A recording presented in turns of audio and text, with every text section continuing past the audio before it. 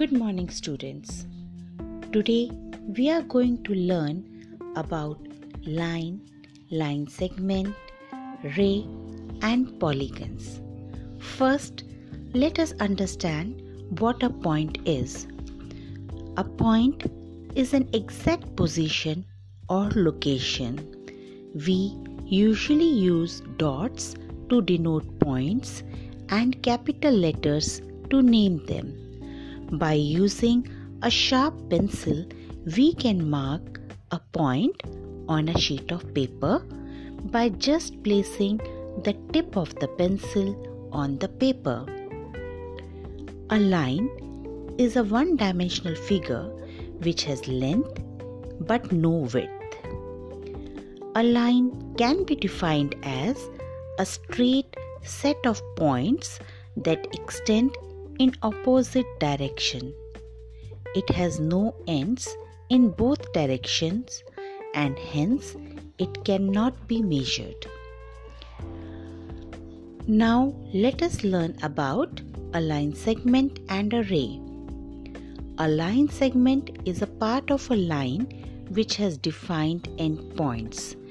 It has a beginning point and an ending point. This means it has a fixed length and hence it can be measured.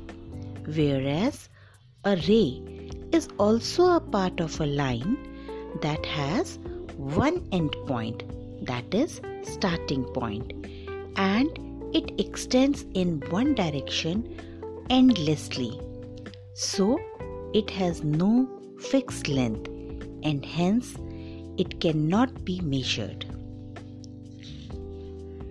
Do you know, children, the shapes which do not begin and end at the same point are called open shapes, whereas the shapes which begin and end at the same point are called closed shape.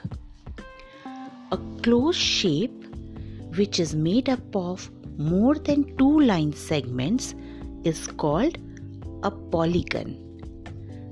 The line segments that form a polygon are called the sides of the polygon. The intersection of two sides is called a vertex of the polygon. The name of a polygon depends on the numbers of sides it has. Polygon that has 3 sides is called a triangle. Polygon that has 4 sides is called a quadrilateral. Polygon that has 5 sides is called a pentagon. Polygon that has 6 sides is called a hexagon. Polygon that has 7 sides is called a heptagon. Polygon that has 8 sides is called an octagon. Polygon that has 9 sides is called a nonagon. Similarly, polygon that has 10 sides is called a decagon. That's all for today. Thank you.